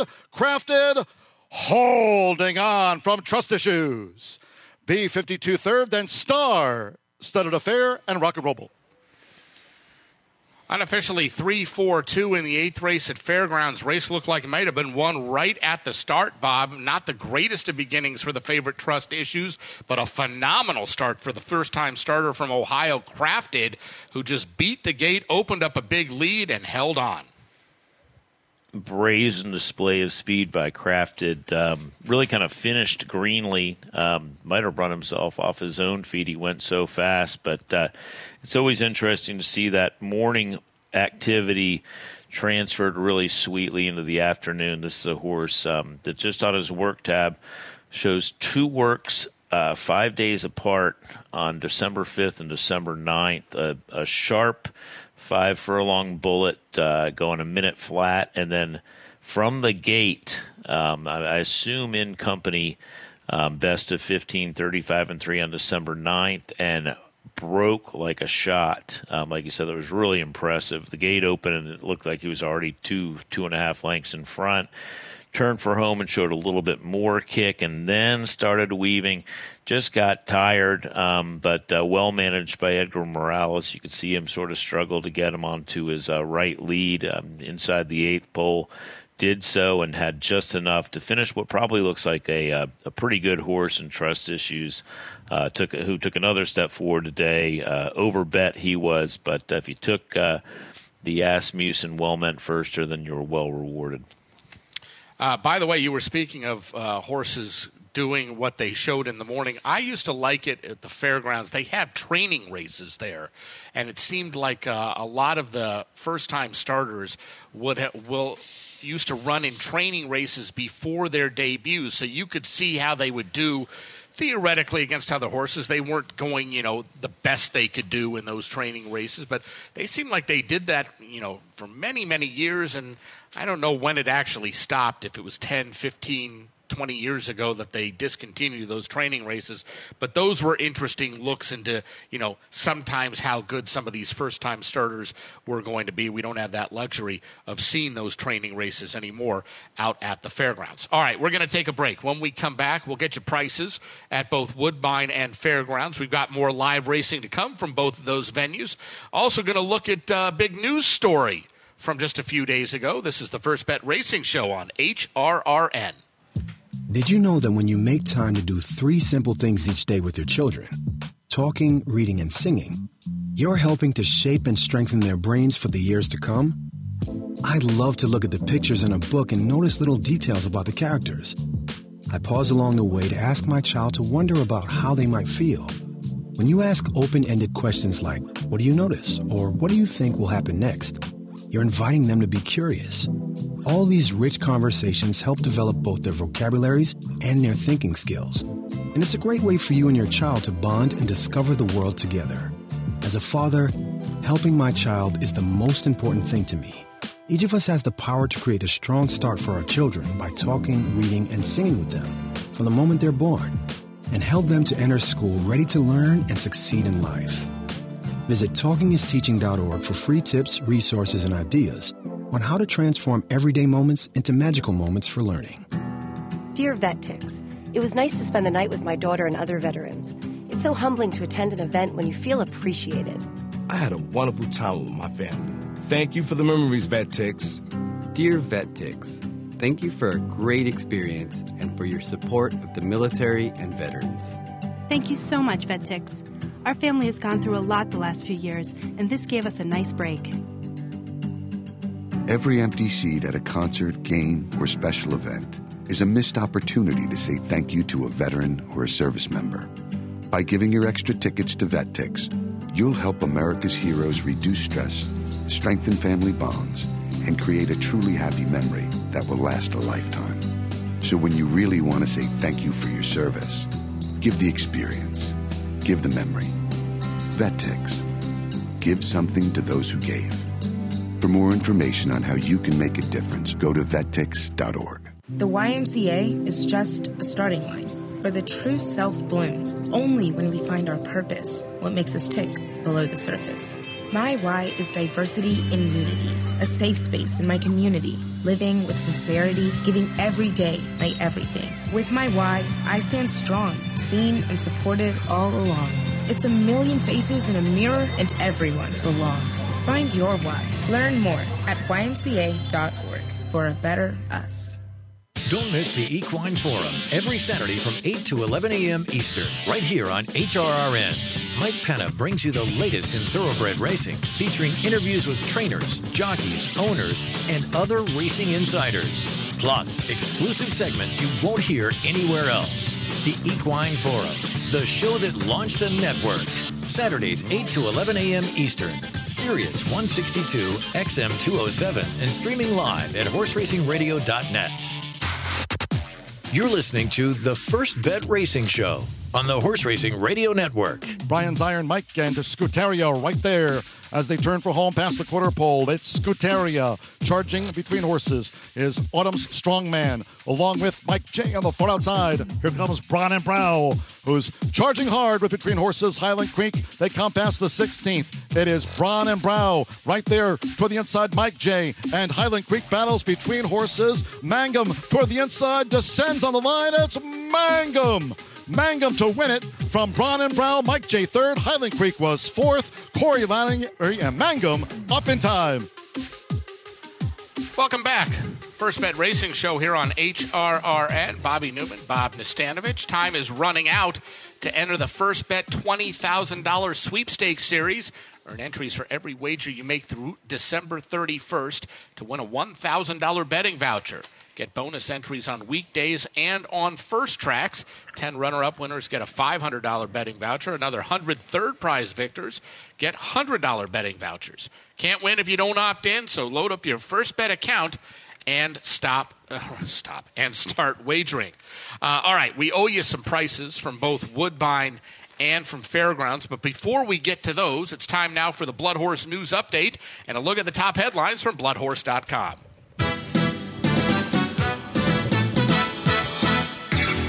Well, here's an interesting one. It's actually a press release from Churchill Downs. Churchill Downs Stakes to provide entry at Epsom and Ascot.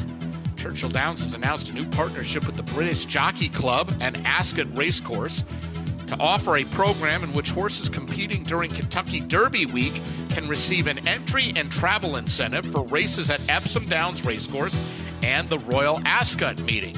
2 races on Kentucky Derby Day, May 4th, will offer horses an entry-level and travel incentive to run at Royal Ascot mid-June. The winner of the Grade 1 Turf Classic Stakes will receive a berth to either the 1-mile Group 1 Queen Anne or the 1.25 mile Group 1 Prince of Wales. Earlier on the Kentucky Derby Day program, the winner of the Grade 2 Twin Spires Turf Sprint will receive an entry to the Group 1 King Charles Stakes, a race formerly known as the King's Stand. 3-year-old turf specialists in the Grade 2 American Turf Stakes and the Grade 2 Edgewood Stakes can receive their entry to either the Group 1 Epsom Derby or Group 1 Epsom Oaks. Winner of the American Turf on Kentucky Derby Day will receive an entry and travel stipend to compete in the Epsom Derby, while one day earlier on Kentucky Oaks Day, the winner of the Edgewood will receive the same benefits for the Epsom Oaks. That wraps up this afternoon's edition of the Blood Horse News Update. Have the latest racing, breeding, sales, and industry news and analysis, plus entries, results, race replay videos, and more at your fingertips with the Blood Horse Daily app for your phone, updated throughout the day or delivered daily in an email, or you can listen on your Alexa device. All are free. Blood Horse Daily has the largest subscriber/user base of any thoroughbred industry electronic daily newsletter or app. Go to bloodhorse.com/daily to download the app or sign up. All right, Bob, you're somebody I know that follows the European racing closer than most people here in this country. When I first read this, I thought it was interesting, because it is interesting that horses that win certain races here will have automatic berths as well as help with travel expenses to run in some big races over in the UK. But I have to admit, and tell me if I'm looking at this the wrong way, I'm a little I don't know if upset is the right word, kind of ambivalent to it, because it's taking good horses that are based here in this country for at least one start possibly away from racing in this country. Yeah. I think it's interesting, right? And I think it, first of all, I think it takes an unusually gifted horse to go from North America over to Europe in the thick of the flat season to make an impact in huge races. It would be amazing to see a horse that ran Derby week make any kind of impact on either the Derby or the Oaks. If you were entertaining such an idea as an American owner, it's lovely that the transportation costs are part of the deal, because it's getting more and more expensive, almost prohibitive to send horses at least that direction overseas. And, of course, when the bulk of them come for an event like the Breeders' Cup, those are, rates that are significantly dropped because of the quantity. And then, of course, if they're coming from Coolmore, there's unlimited money there. And Godolphin, same story. So you can see how it's a lot easier. And really, to be honest with you, a drop in class and competition when they come from England and Ireland and race against our turf horses in most circumstances. So I don't know really what the incentive is, other than the hope that really, really top shelf, unusually gifted North American turf horses will want to go that direction. We'll see. To me, it's just it's an interesting idea. It'll be particularly enlightening to see who takes them up on the invitations. What would you guess? Let's just hypothetically say a New York-based horse who wins one of those big stakes at Churchill. What would be the travel cost for that horse? Everything, shipping the horse, shipping the part of the team as far as the trainer's team to go over and run at either Epsom or Royal Ascot. What is the ballpark cost of doing that as opposed to running at a race at Belmont or Saratoga for the next start? I would say round trip costs would be about $25,000. And that's the amazing thing about this too, is that the purse money in general for our big turf races are really, really healthy numbers, considering the competition you run against. You're running, it's truly the sport of kings over there, especially at Royal Ascot and Epsom. The prize money, should be and is good for the Derby and Oaks and a lot of Royal Ascot races. But the money you run for at Colonial Downs or Kentucky Downs or Churchill or Saratoga in the summertime, as you see a lot of European horses from England, Ireland, and France, for that matter, coming over and plundering huge prizes on a regular basis, and they're coming over because the purses are so high. So I don't really see why that many American horses would want to go the other. You see it sometimes. I mean, Kenny McPeak has sent horses over there. I mean, Graham Motion has a number of great. You get a horse like Tepin, who, of course, went over and won a mile race at Royal Ascot. She's just an exceptional filly. She was. If there's horses like Tepin wanting to go over there, it's pretty cool that they'll pay her way. They basically, it's an incentive. The goal is for them to see the best of what we have, because they keep sending over the best of what they have, particularly for Breeders' Cup. All right, interesting nonetheless, no matter what way you think about it, and we'll see if anyone takes advantage of that in 2024. Let's get the prices out for the second at Woodbine, where number 6, T'Pring, is no longer a maiden. She won. 4-year-old Bay Filly by Reload out of the Yonaguska mare, Dicey Girl. There's a name you don't hear very often anymore. Owned by Bay Ridge Orchards and others, trained by Krista Cole-Simpson with Fraser Ebley, the rider. Yes, T'Pring. Big breakthrough for that one there. $17.90 to win. 25th lifetime start, breaks the maiden. $6.80 to place, $4.40 to show. Sweeping Passion from the inside. Good effort. $5.60 to place, $4.30 to show. And few regrets. Dawdled at the start, cost her in the end, but she kept on coming. Finished third, paid $4.20 to show. The $1 exacta, 6-1, $40 even. The 20-cent trifecta, 613, 49.12, and the 20-cent superfecta, 6138, a healthy $306.48. Over at Fairgrounds, results are in for their 8th race, where we saw a first-time starter, number 3, Crafted, hold on for a wire-to-wire win. 2-year-old bay colt by Vino Rosso out of the Bodemeister mare Storm Raven, owned by Winchell Thoroughbreds, trained by Steve Asmussen with Edgar Morales. Yeah, Vino Rosso, very popular sire these days. His freshman crop has been very, very good. He, of course, won the Breeders' Cup Classic, so we can expect them to train on. Crafted. We were talking earlier in the show how there's a little bit of a dearth of probably the top level of sprinters.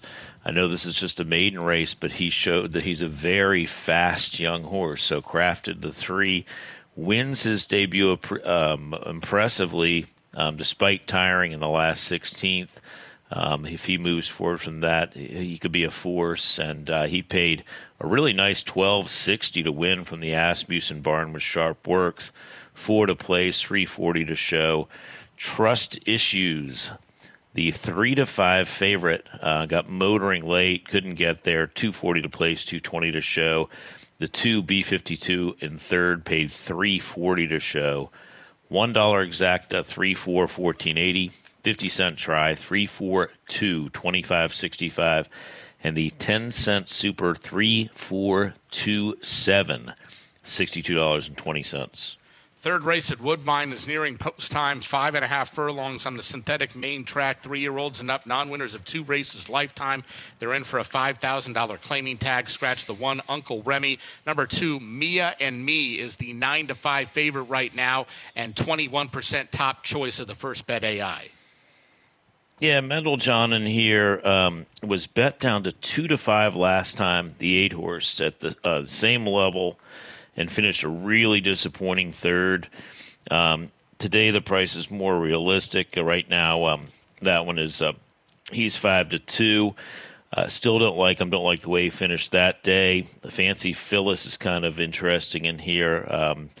That one is currently looks like you have 9-2. Fancy Phyllis, owner Bruno Schickedance, has been around for a long time on this circuit. This one takes a needed drop in class after 2 races in which, quite frankly, she stopped. Not encouraging signs. I'm going to go with Mia and Me. She's 1 for 19. We've seen a lot of horses that don't win often on the show win. She's a logical favorite. She's been flattening out over the 7 furlong distance. I think 5.5 furlongs today is more suitable, and I think she'll get the job done from the inside, which looks like a good place to be on the scent at Woodbine. All right, Philly taking on the boys. Number 3, Fancy Phyllis. Mia and Me, a 4-year-old gelding, moving in, and they are loading quickly for this third race at Woodbine. 9-5 on the 2, Mia and Me. 5-2 on number 8, Mendel John. 3-1 on the Philly, Fancy Phyllis. Bet down from 6-1 on the morning line. Just a couple left to load. CR Hot Shot. One from the outside with Luis Contreras aboard. Luis Contreras going to head out west to Santa Anita to ride during their winter meet after this Woodbine meet is done. Here's Robert Geller on the call of race 3. Back in there off a bit slow. Wild Conversation, best away. Mendel John going for the lead, getting it to Fancy Phyllis. Midnight Moonshine in third and driving in the centre past the Put 'em Please from Mia and Me. Kicking into gear now, Wild Conversation with Spring in the step from the back. Dropping to last, CR Hotshot. Fancy Phyllis at a good tempo in front of the half mile by over a length. In second, Mendel John on the inside going through as past the Put 'em Please from Midnight Moonshine. 2 lengths away, Mia and Me. Started to come into it nicely, is well behind nonetheless. And then came Wild Conversation. Last of all, yet to tack on, CR Hotshot. Fancy Phyllis by over a length to Mendel John. 2 away past the Put 'em Please, Midnight Moonshine, and well behind them, CR Hotshot from last is running as they corner. Fancy Phyllis turns in front, up the inside, past the Put 'em Please, trying to run into it. On the outside, Mendel John, and down the centre of the track is Midnight Moonshine. Fancy Phyllis in front by a length to Mendel John, and on the inside past the Put 'em Please, and finishing on the outside is Midnight Moonshine. But now coming is Mendel John to challenge Fancy Phyllis. Fancy Phyllis and Mendel John. Mendel John trying desperately as they go right down to the wire. Mendel John at the wire, I'd say, from Fancy Phyllis. Back in third is Midnight Moonshine, and then came past the Put 'em Please, a photo for the win. 16.01. I think he had it right. Looked like 8-3-6-5, the unofficial top 4. Favorite runs out of the top 4. Number 2, Mia and Me, nowhere to be found. Second choice, Mendel John, who you mentioned, Bob, a little bit before the race, ends up getting the job done and wearing down the Philly, Fancy Phyllis, in the final strides. Yeah, it definitely was not the favorite Mia and Me's day. Kind of real dawdled early, and poor Kasushi Kimura, is he going out to California again, too? Because he did quite well out there in San Diego. You've heard anything about his winter plan, Kimura? I think he is. You know, the winter meet, I think a lot of the riders, there are a lot of riders not only around our country, around North America, and around the world that have looked, let's say, you know, I don't have a way of sugarcoating this, but have looked at the riding colony out in Southern California for the most part and said, oh, well, I can do better than that. And that's why Flavian Pratt is out there in the winters. That's why Frankie Dettori is still riding and out there in the winter. That's, you know, partly by why John Velasquez was out there for a couple winters, why Joe Bravo was out there for several years, and I think why Kimura and Luis Contreras are going out there, plus the fact that, you know, their meet's closing. You know, they're not going to just sit around and do nothing, so why not try it out there? It's a nice place to spend the winter, and Kimura turned some heads last year out there. I mean, he went out there outside of Canadian racing as a relative unknown and did quite well. And Contreras, of course, has been a force on this circuit for years. It'll be interesting to see what this bug rider, Sophia Vives, did. She, again, was very impressive there. She got Fancy Phyllis out on a clear lead and really led every step of the way until the last jump, in which she was worn down there by another very good rider, Rafael Hernandez, on Mendel John. So the interesting thing about that race, Me and Me didn't run a jump. Kimura had to ride him the whole way, and his stablemate, Mendel John, both from the Darwin Bannock stable, gets the win. And but again, another very difficult race to handicap this time of year, tail end of the meet. The time of year when it's not hard to fill a race at Woodbine because everybody's taking one last shot before they either get turned out or head elsewhere. And just tough races, bottom-level stuff. And Mendel John, who is 1 for 10 lifetime, got the win. As we came out of our last break, we heard one of the many Louisiana Champions Day stakes run this last weekend out at Fairgrounds. It was the Sprint won by Mangum, a horse I know that you liked a little bit in the Sprint. Got a great ride coming from way off the pace under Corey Lannery to get up and win by a half a length at odds of 9-2. A fun day of racing at the Fairgrounds last Saturday with all those state-bred races. Star of the show, not a horse you could really bet on, but touch upon a star in winning the Champions Day Classic. Only a field of 4 in that race, and he was 1-5. But I mean, he's just better than the horses he runs against there. Yeah, no, absolutely. He's just in a class all his own, and really just and you know, like you mentioned, Mangum. He ran so well. He did something I rarely see, fool John Dooley. I mean, a track announcer that's always very much on the ball. He uncorked a rally that John Dooley couldn't even see coming. Yeah, it happens from time to time, but not too often. All right. Unofficial still at Woodbine, 8,365. They posted the top 4, but still not official. We'll get you those prices in a few minutes. Over at Fairgrounds, 9th race on their card, about 1 1/8 on the turf. It's a maiden special weight event for the 2-year-old fillies. Scratch numbers 12, 13, and 14. First Bet AI says number 5, Way to Be Marie for Rob Atras and Florent Giroux is where you want to be. 8-5 on the board right now, and coming off just a nose defeat against maiden special weight competition at Aqueduct in her most recent start. Yeah, it's an interesting race. I thought Miss Sedona here is 20-1 in the morning line. A Justify filly, first-time starter. We know how good these Justifies are. And Raylu Gutierrez takes the race for Tom Morley, who's got a pair in here, a pair of firsters. Miss Sedona's 20-1, and Not Tonight Joe's 31-1. So pretty negative signals there, but I gave them both a look. First-time Lasix on the 2, Miss Harmonic, who kind of woke up on the grass last time at Keeneland for trainer Grant Forster. One of his main guys, Corey Lannery, takes the mount. That one's being bet, the Nyquist filly. She's 5-1. It's hard for me to go against Way to Be Marie here. 8-5 is a difficult price, but plenty of stamina in the female family, and I think she's pretty live for a trainer who's now 1-for-1 at Fairgrounds in his first foray down in New Orleans. So it's pretty exciting to see a number of these New York trainers relocating there with their turf horses. All right, well, these 2-year-old fillies are making their way from the main track across the little pathway onto the turf course, which looks beautiful right now, early part of the season. And for the most part, Mother Nature has cooperated thus far with turf racing, not every day, but a lot of days in the early parts of this 2023-2024 racing season down in New Orleans. And the fillies are gathering just in behind the starting gate and getting set to load. Field of 11 going to post in here. Still 8-5 on the 5, Way to Be Marie. She was way ahead of the third-place finisher when she finished second in that race at Aqueduct last time out. 11 per factor. Second choice in the wagering at 4-1 for Cherie DeVoe and Brian Hernandez Jr.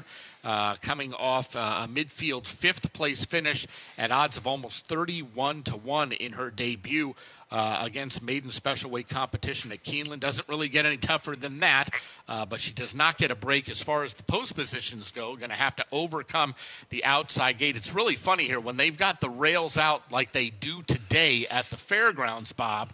Number 11 per factor is as close to the outside rail as number 1 Cora's Legacy is to the inside rail. Very thin strip, and really good to see these juveniles loading really quickly at Fairgrounds. We've seen a few sets of juveniles cause a lot of trouble at the start. These look quite a bit more professional, but I don't want to speak too soon. We still have 3 gates to fill, the 5, 10, and 11. Yeah, and we actually haven't got number 8, Still Temper, in quite yet. She's thinking about it. They're nudging her in right now, and she's just about a half a step shy of going in. Yep, she has gone in. Here's the 9, Without Cause. Jareth Loveberry having a nice start to his Fairground season.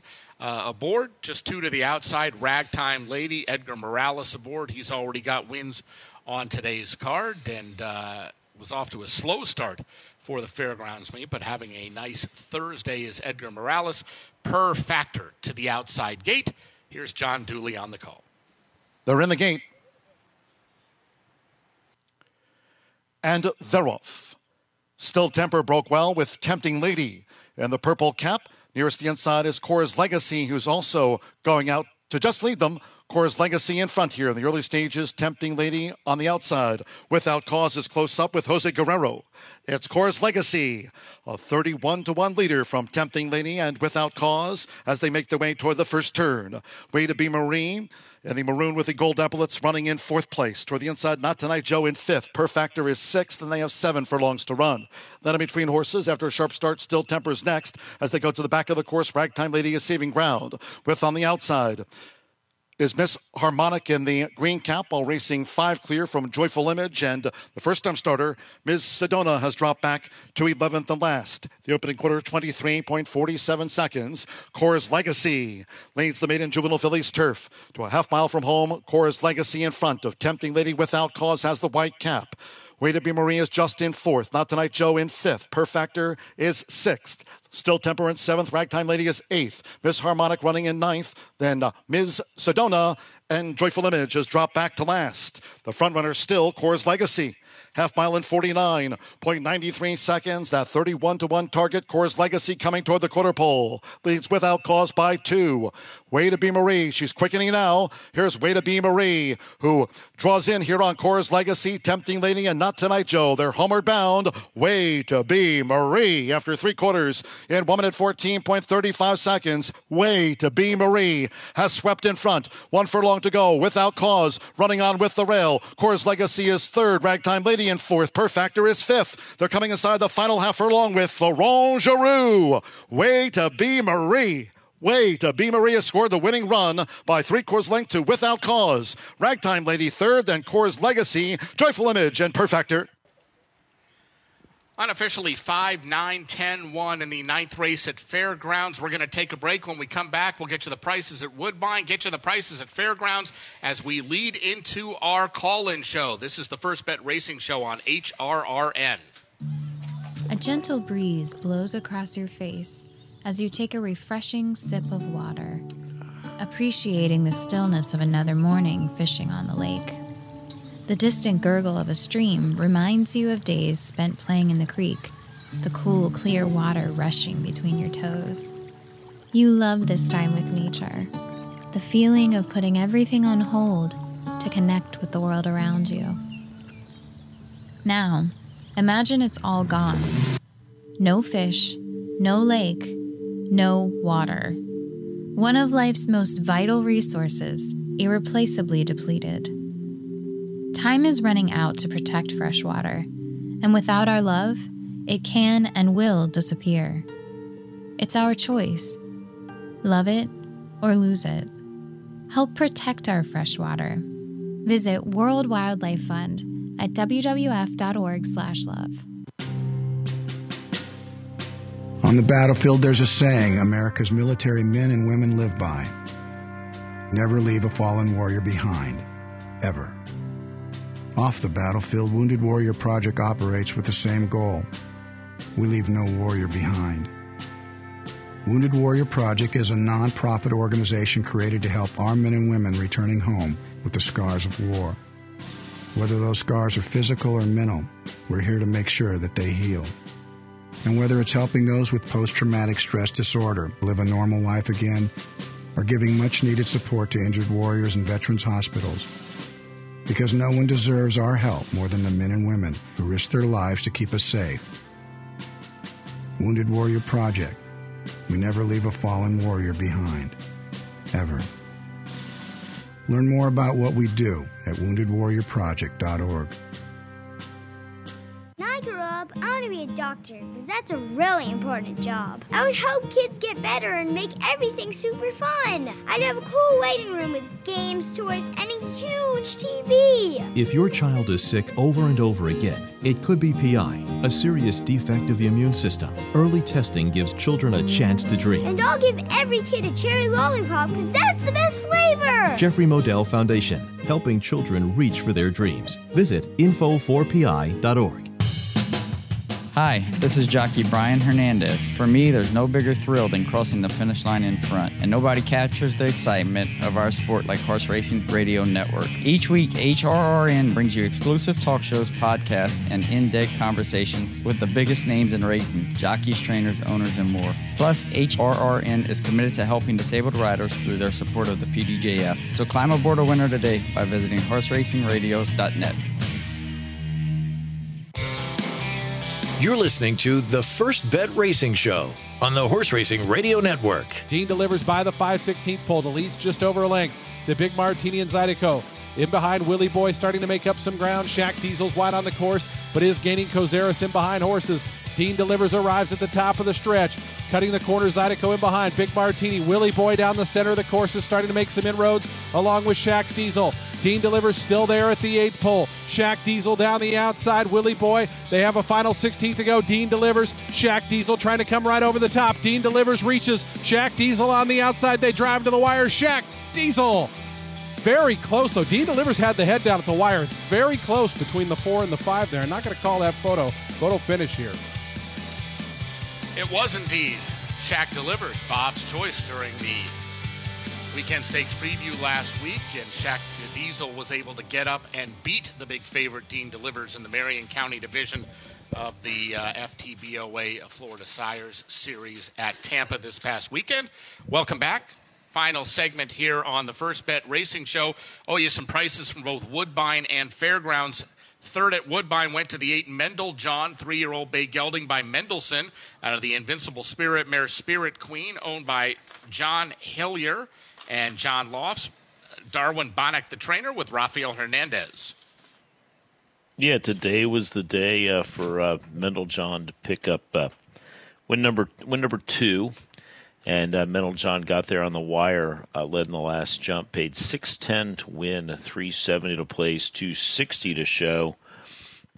Fancy Phyllis, great effort, just got picked up, paid $5.20 to place, $3.30 to show. Midnight Moonshine, the 6, paid $3.50 to show.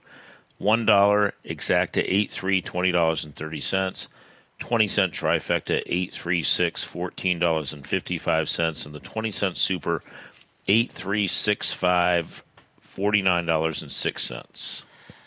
Ninth race at Fairgrounds went to the favorite number 5, Way to Be Marie, a 2-year-old bay filly by Not This Time out of the Henry the Navigator mare Woman of the World, owned by Bob LaPenta and Madaket Stables, trained by Rob Atras with Florent Giroux. Rob Atras 2 for 2 now in the meet. Very confident handling by Florent Giroux. Brave effort by the second in here, Without Cause, the 9. That's a maiden waiting to happen, winner waiting to happen there. The Without Cause follow that one. Way to Be Marie, $4.20 to win, $3.20 to place, $2.60 to show. Without Cause, the 9 paid $5.60 to place, $4.40 to show. And Long Shot Ragtime Lady for the Amos barn paid $19.40 to show. I'm going to have to cut you off, Bob. We're right out of time. Thanks for joining us on the First Bet Racing Show. Coming up next, the call-in show, 888-966-HRRN, the number. Have a great night, everybody.